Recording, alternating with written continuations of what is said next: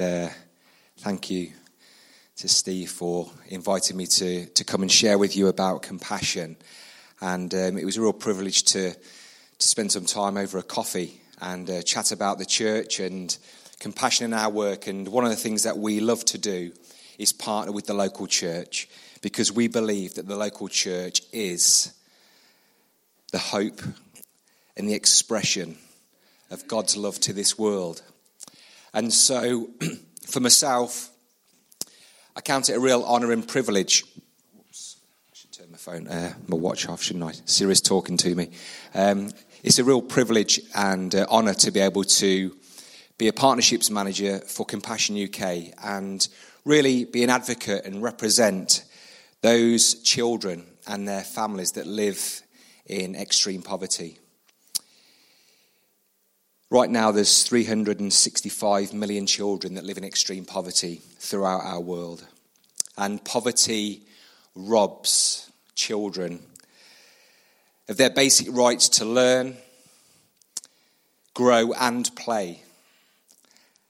And children are the most vulnerable in communities where they're suffering from extreme poverty. It's a complete injustice that there's so many that live in this state. And the global benchmark for extreme poverty is those that are surviving on less than £1.95 a day. Which is hard to imagine, isn't it? Right now, in places like Haiti, one of the countries that we work in, a large bag of rice costs £23.67, which is actually a month's wages. I can't imagine for 1 second having to work for 1 month for a bag of rice. In Kenya, right now, for a 1 kilogram of powdered milk, it's 98 pence. It's a day's wages.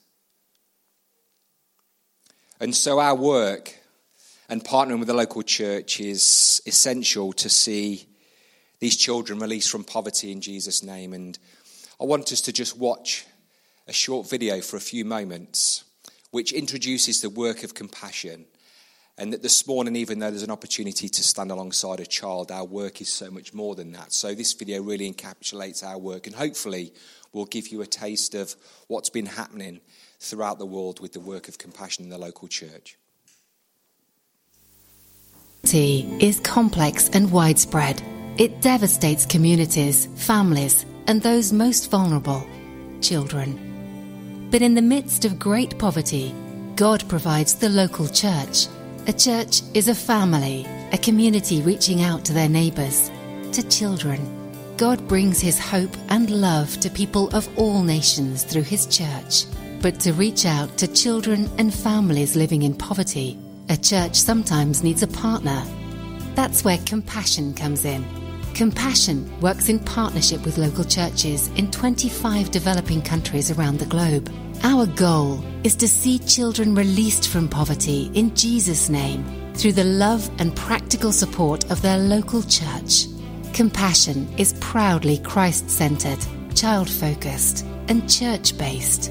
We believe that addressing poverty in all its complexity and difficulty means showing children and their mums and dads that God loves them and sent Jesus for them.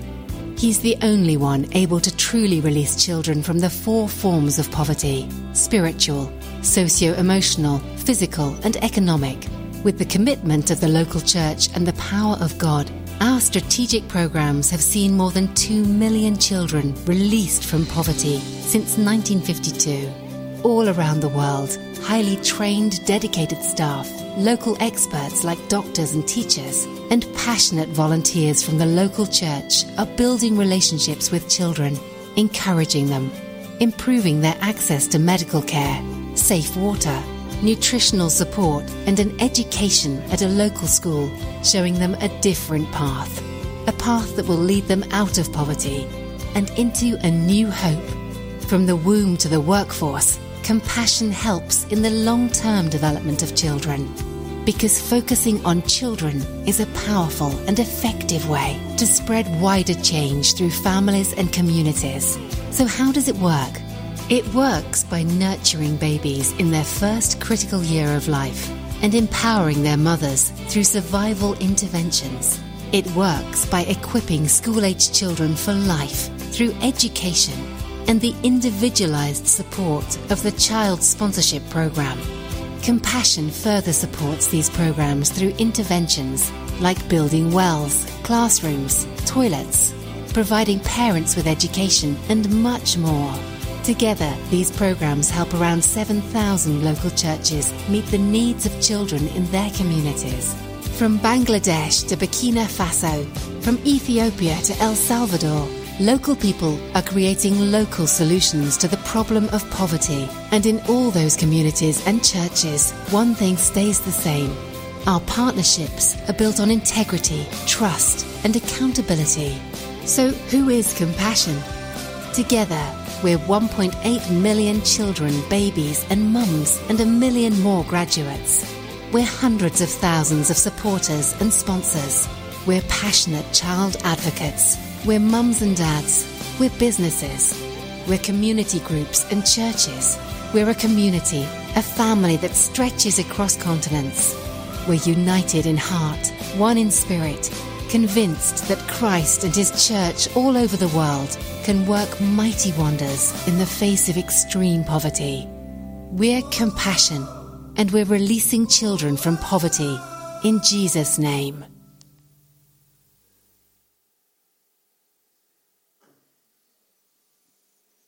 This year, Compassion celebrated 70 years of ministry.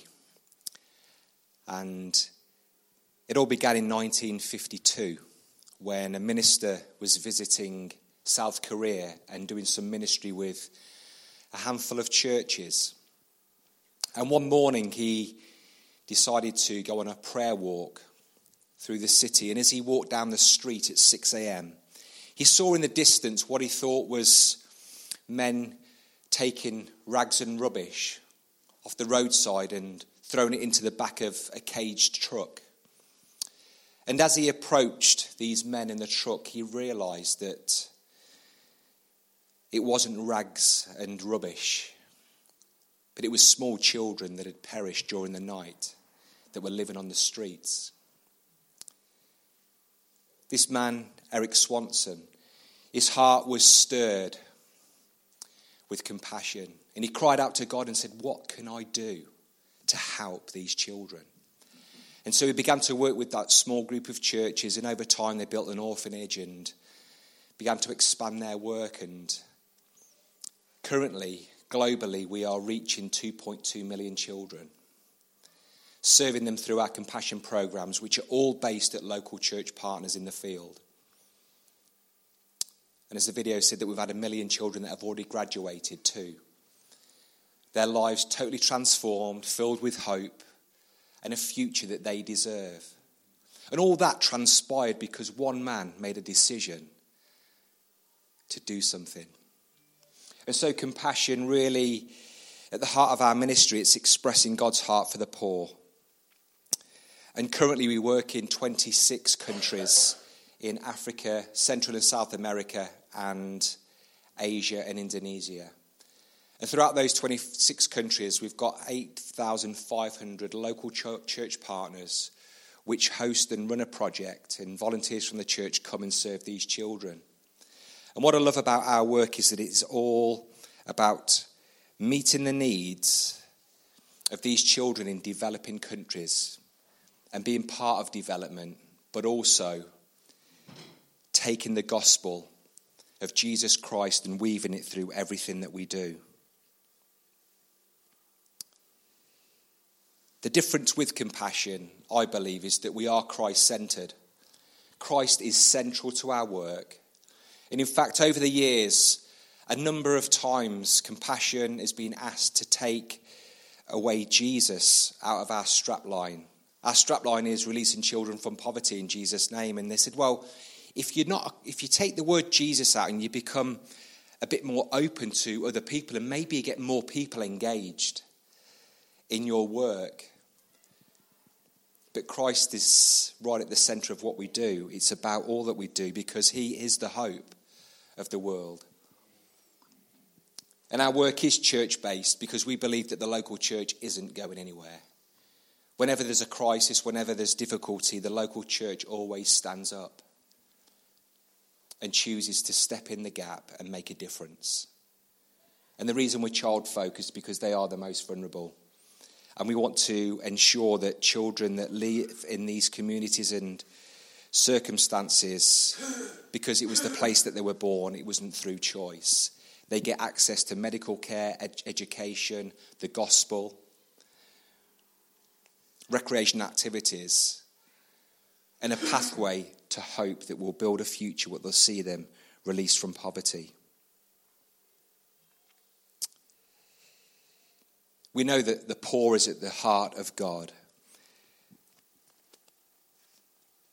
And there's so many examples in Scripture where God's heart for the poor and the marginalised are expressed and spoken about. But there's one particular story that fascinates me, and it's the story of blind Bartimaeus in Mark chapter 10. I just want to read a few verses and then just pull out a few thoughts from this scripture, because I find it extremely challenging as a disciple of Christ. Verse 46 says, "When they came to Jericho, and as Jesus and his disciples, together with a large crowd, were leaving the city, a blind man, Bartimaeus, was sitting by the roadside begging.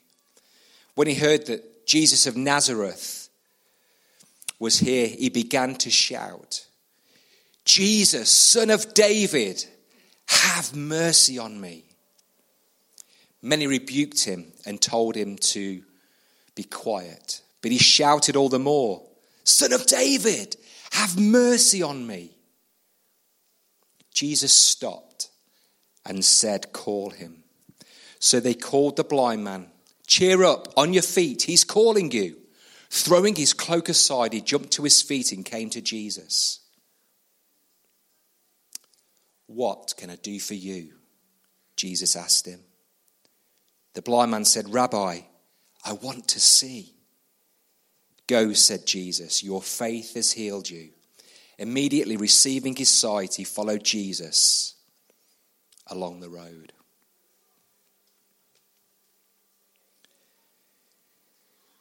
I remember a number of years ago when I was 16 years old and had the first opportunity to go on my short-term missions trip to London. And it was back in the mid-80s. And it was when it was common to go and do street ministry, where you do dances and dramas and share your story about how Jesus has changed your life. And during this week in London, we'd do those kind of outreaches in Leicester Square. And we'd have hundreds and hundreds of people gather around us. And we were there in our shell suits and trainers. Anyone remember those shell suits in the mid-80s? And I remember on this particular day, I think it was the second day, I saw this man. He was a homeless man, and he was just standing to one side. And I went up and I started to create a conversation with him, and we began to speak. And he said that his name was Clint, and he'd been on the streets for 25 years. And I'd noticed before we set up for the outreach that he'd kind of skip and twist and do things like that and go through the Leicester Square, and people would kind of stare at him and think, "Who's that weirdo?" and ignore him. And he told me a little bit about his story, and the next day he came and we carried on the conversation, and I said, "Hey Clint, can I take you for lunch?" He said, "That'd be great." So we went and had a greasy burger at Burger King just across the way, and we sat there and we just shared our lives. And I told him about how Jesus had changed my life as a 13-year-old, and that the reason that we were here this week was to share the love of Christ with people. And over the course of the next 2 or 3 days, he responded and he gave his life to Jesus, and he took this bottle of whiskey out of his long green trench coat and he went and put it in the bin. And at the end of each day at the outreach, one of the coordinators and leaders would say, "Has anyone got anything to share?" I remember Clint stood next to me at the back of this small group, and he put his hand up and he said, "Yes, I've got something to share. And I remember this leader's response made me so angry as a young man. He pointed at this homeless man called Clint and he said, "You have got nothing to say." Now, if I'm totally honest, my 16-year-old head was telling me to punch his lights out. I was so angry. And I thought, this man has every right to say what he'd like to say. And Clint stormed off and he went and picked his bottle of whiskey up out that bin and he went. Thankfully, the next day he returned and I managed to continue a conversation. And when I left him in the hands of the Ichthus Fellowship that was based in Leicester Square, and I don't know to this day what happened to him. But that experience that day changed my life forever. And I believe that the reason I'm doing what I'm doing today, having done a number of things in ministry over the years, is because that day God gave me his heart for the poor, for the marginalised, for the least of these. And I try my best whenever I walk through the city of Bristol, which is where I live, or if I'm in the city of London, where I used to live. If I see a homeless person, I always try to acknowledge them, even though I may not have any cash on me to give them.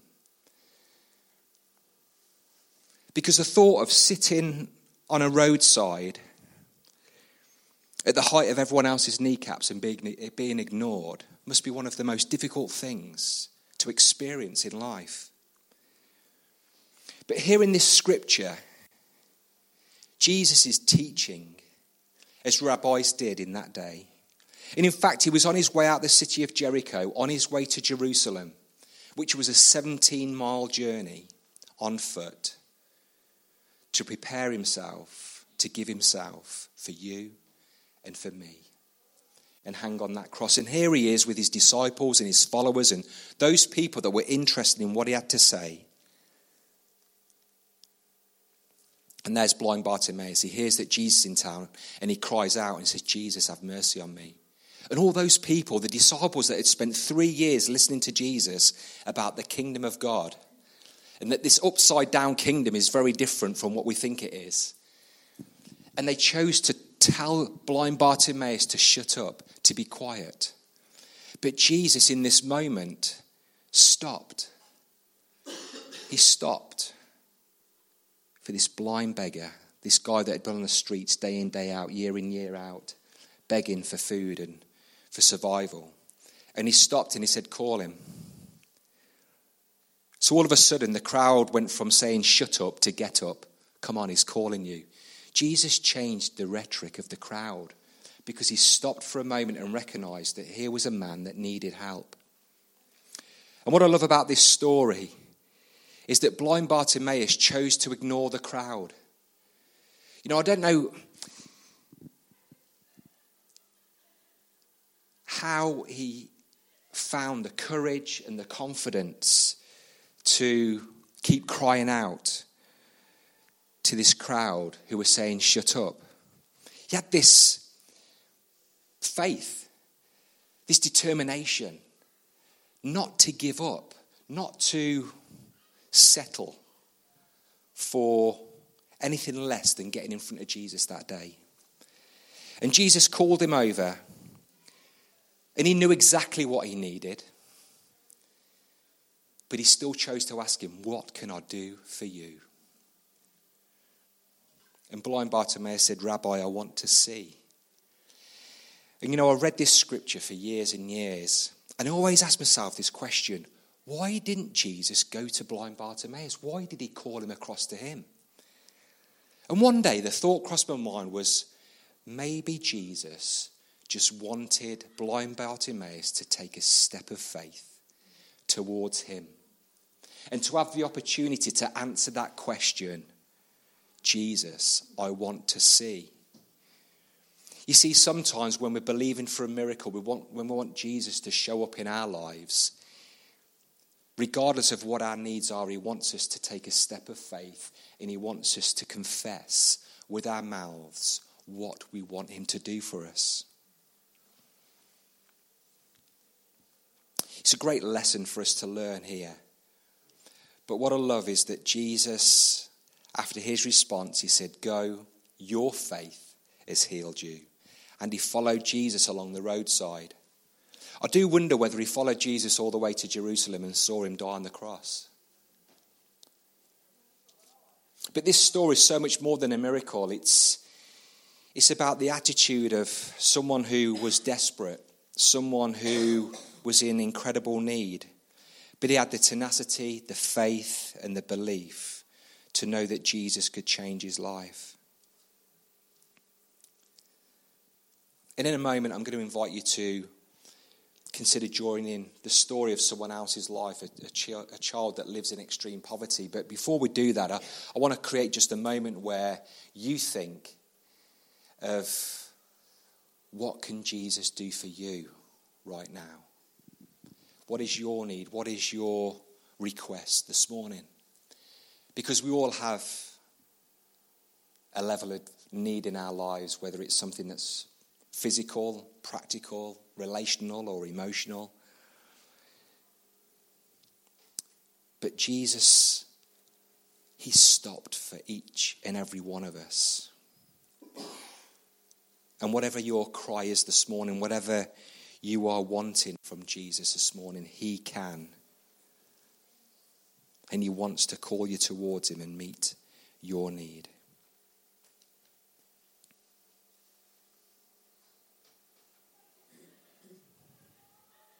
What I love about Glendale, that I found out through just my conversation with Steve, is that you just got a heart for the community, the way you serve. Even on your board outside, you can see there's so many things you engage in. You've got a real heart to engage with the community, the poor, the marginalised.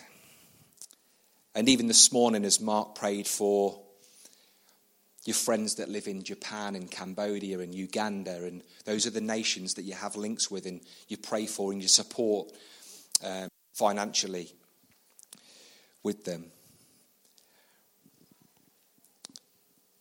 There's so much need, isn't there, in our world, and there's so many great things we can engage with.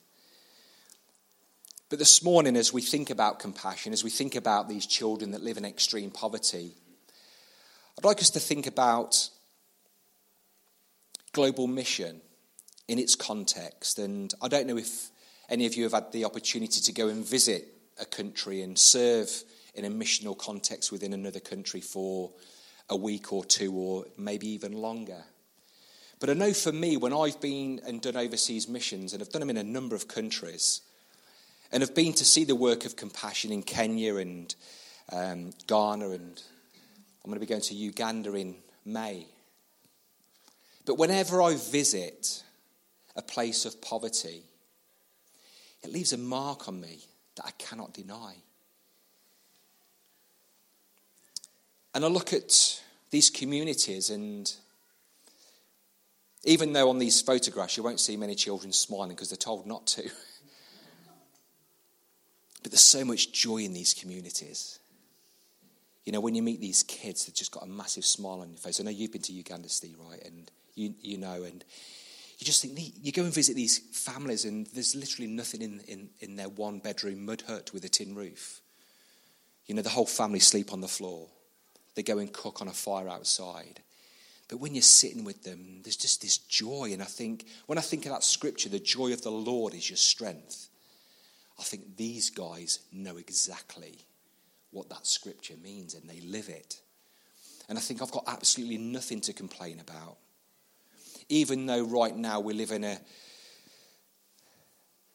economical crisis globally where everything's going up through the roof. And, you know, my gas and electric bill came through the post the other day, and I'm just like, this is ridiculous. But I can still pay it, you know. And I find that there's still many things in my life that are more... There's plenty of wants still engaging in my life than just need.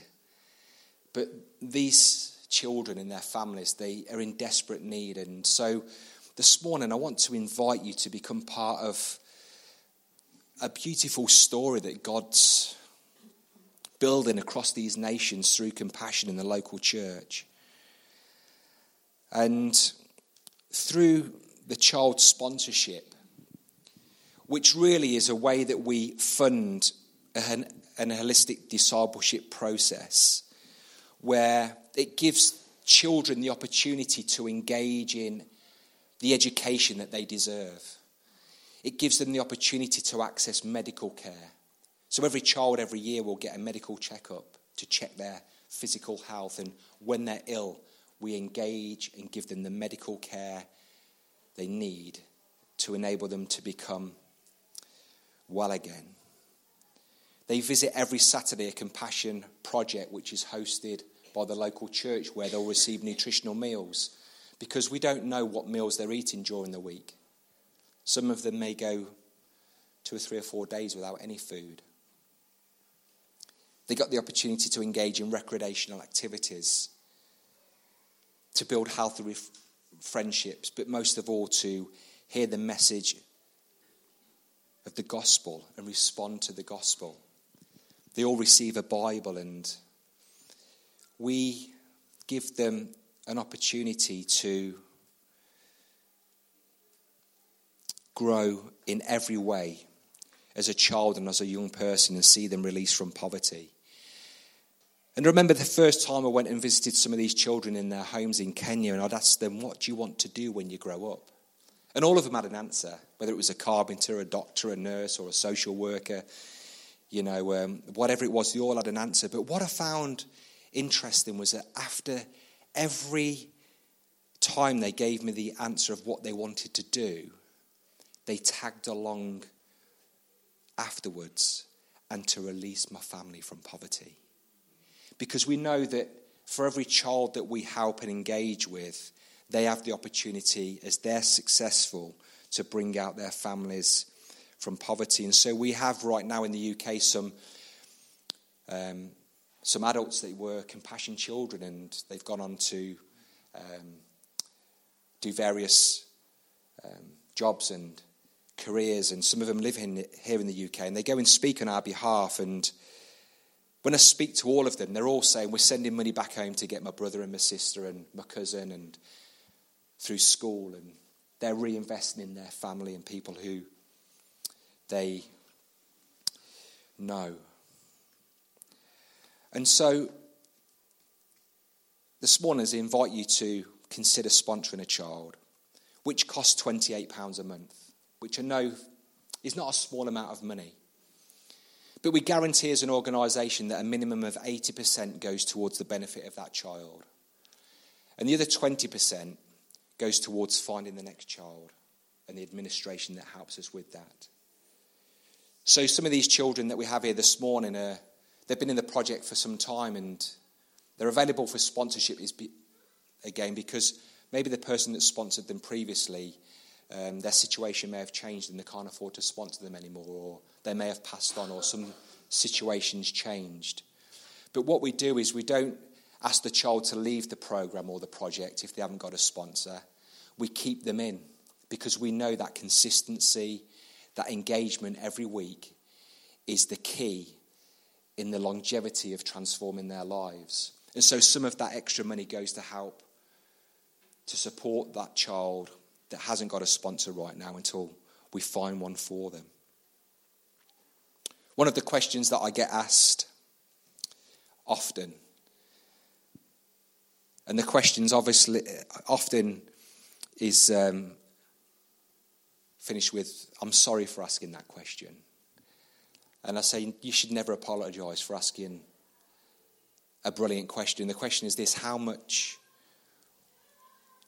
of that money goes towards that child, and can you guarantee that the child does get that?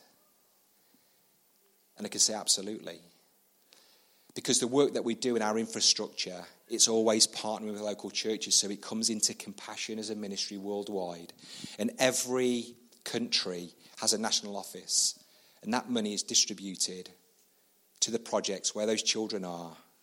It doesn't go into the hands of individuals to do exactly what they want to do with it. There's accountability, there's accountants at projects. And so I feel that it's really important that we have integrity with our finance. Because as people give sacrificially, it's important they know that their money is being used in the right way and going to the people that they're supporting. And so as I just draw this time to a close, I'd like us just to watch another video of a story of a young man called Richmond, who was in desperate need with his family, and Compassion engaged, and his life was transformed. So let's watch the video and just hear a little bit about his story. When I was 8 years old, my father was taken away from us, and by that I mean he was murdered. Nothing was the same for me. News began to come to our doorstep. From our landlord, we got word that we couldn't stay in the house that we stayed anymore because we couldn't afford it.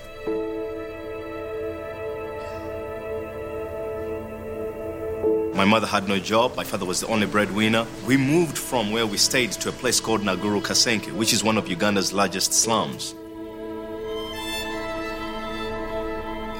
And then I was introduced to our new home, which was a 12 by 12 room.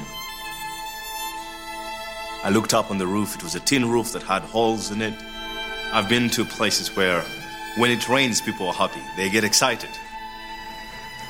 But for me, growing up, whenever it rained, that was a night that we would stay standing. Get little buckets, place just where the holes in the roof are, and wait until morning. A reality hit me that day. This was life.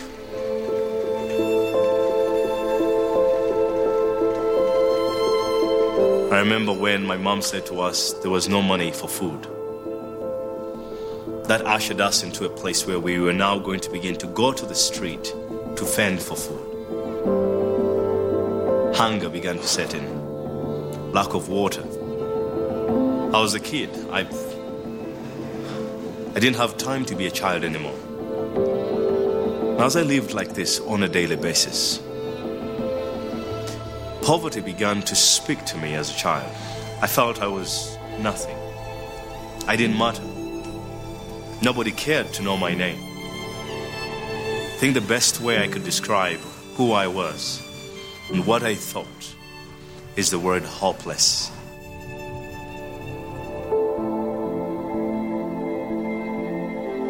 My mother, in tears, approached one of her friends just to share with her friend, and her friend shared with her about Compassion. Compassion staff members immediately came to our home.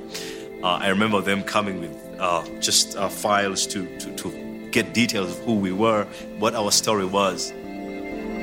I got the news that a young lady, Heather, she was 15 years old, a teenager. She had decided to sponsor me. I cannot find the words to describe the joy that filled our home when we got the news. Richmond, you've got a sponsor, which means you can now go back to school. It means food will be given to us because of you. I began to walk into that reality that ushered in me an opportunity to rekindle this hope that was taken away. Heather began to write to me. To hear words like, Richmond, I love you. Richmond, I'm praying for you.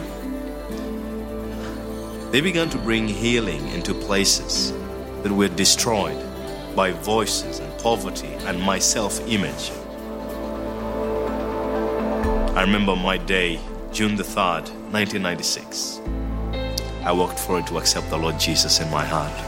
I began to feel, wow, I have been released from poverty. I have been released. God began to continue to grow the leadership within me. And then I felt fully called to pursue pastoral ministry. I began the Pastors Discipleship Network, a ministry that exists to train and equip pastors. And I spend a lot of my life training and equipping pastors in the Word of God. Looking back into my life and thinking where I am right now and what I am doing, I don't think any of this would have been possible without compassion. Compassion works.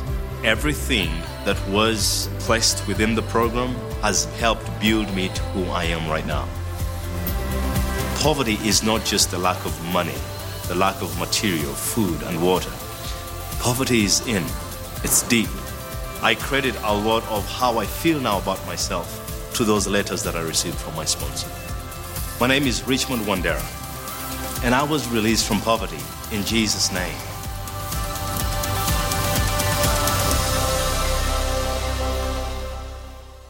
Powerful story, isn't it? What I love about Richmond's story is it was a 15-year-old girl called Heather. It was from the UK that on a morning just like today decided to sponsor Richmond. You know, Richmond's gone on to be the pastor of the church that hosted the project when he was a young boy. And he started this discipleship network, and to date he's helped train and develop over 4,000 church leaders in Uganda. He now sits on the board of Compassion UK to help us understand and continue to improve what we do.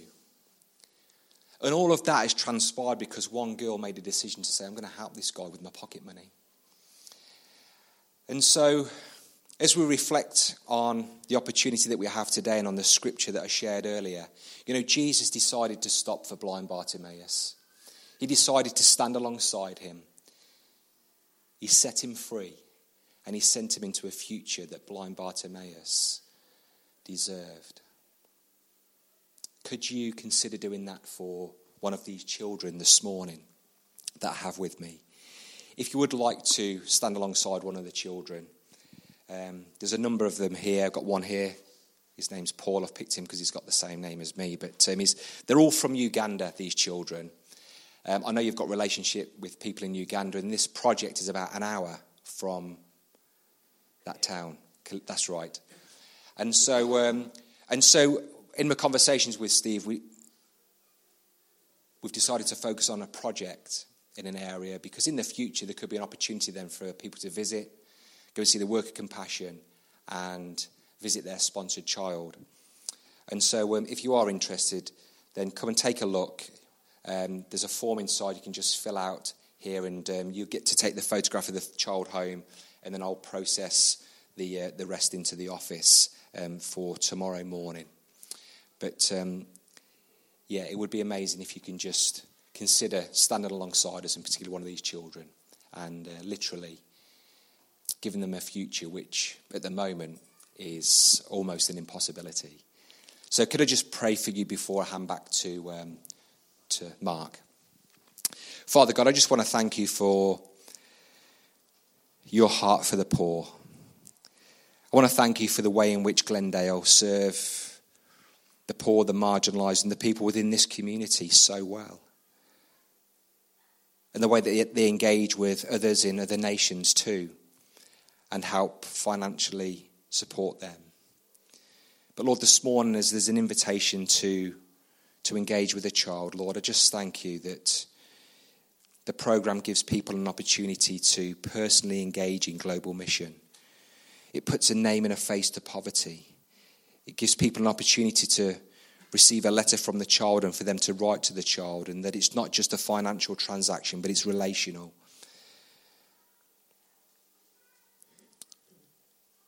And yes, Lord, it's incredibly purposeful. But it's personal and practical. It's almost bringing global mission into our own homes, in our own hearts as we take on these children. And so this morning, Lord, we just thank you that you're with us in everything that we do. We thank you that you do go before us. And Lord, I pray for Glendale as they endeavour to continue to reach out to those that are in their own neighbourhood. Lord, continue to provide pathways to see the vision that they have fulfilled.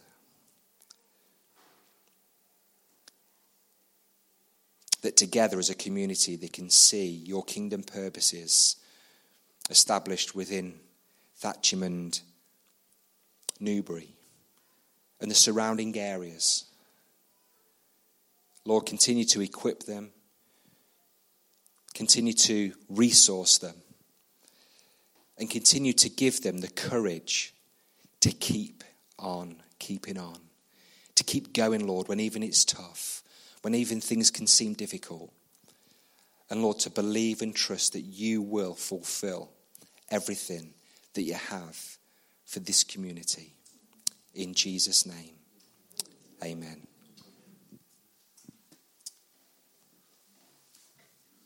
Thanks, Matt.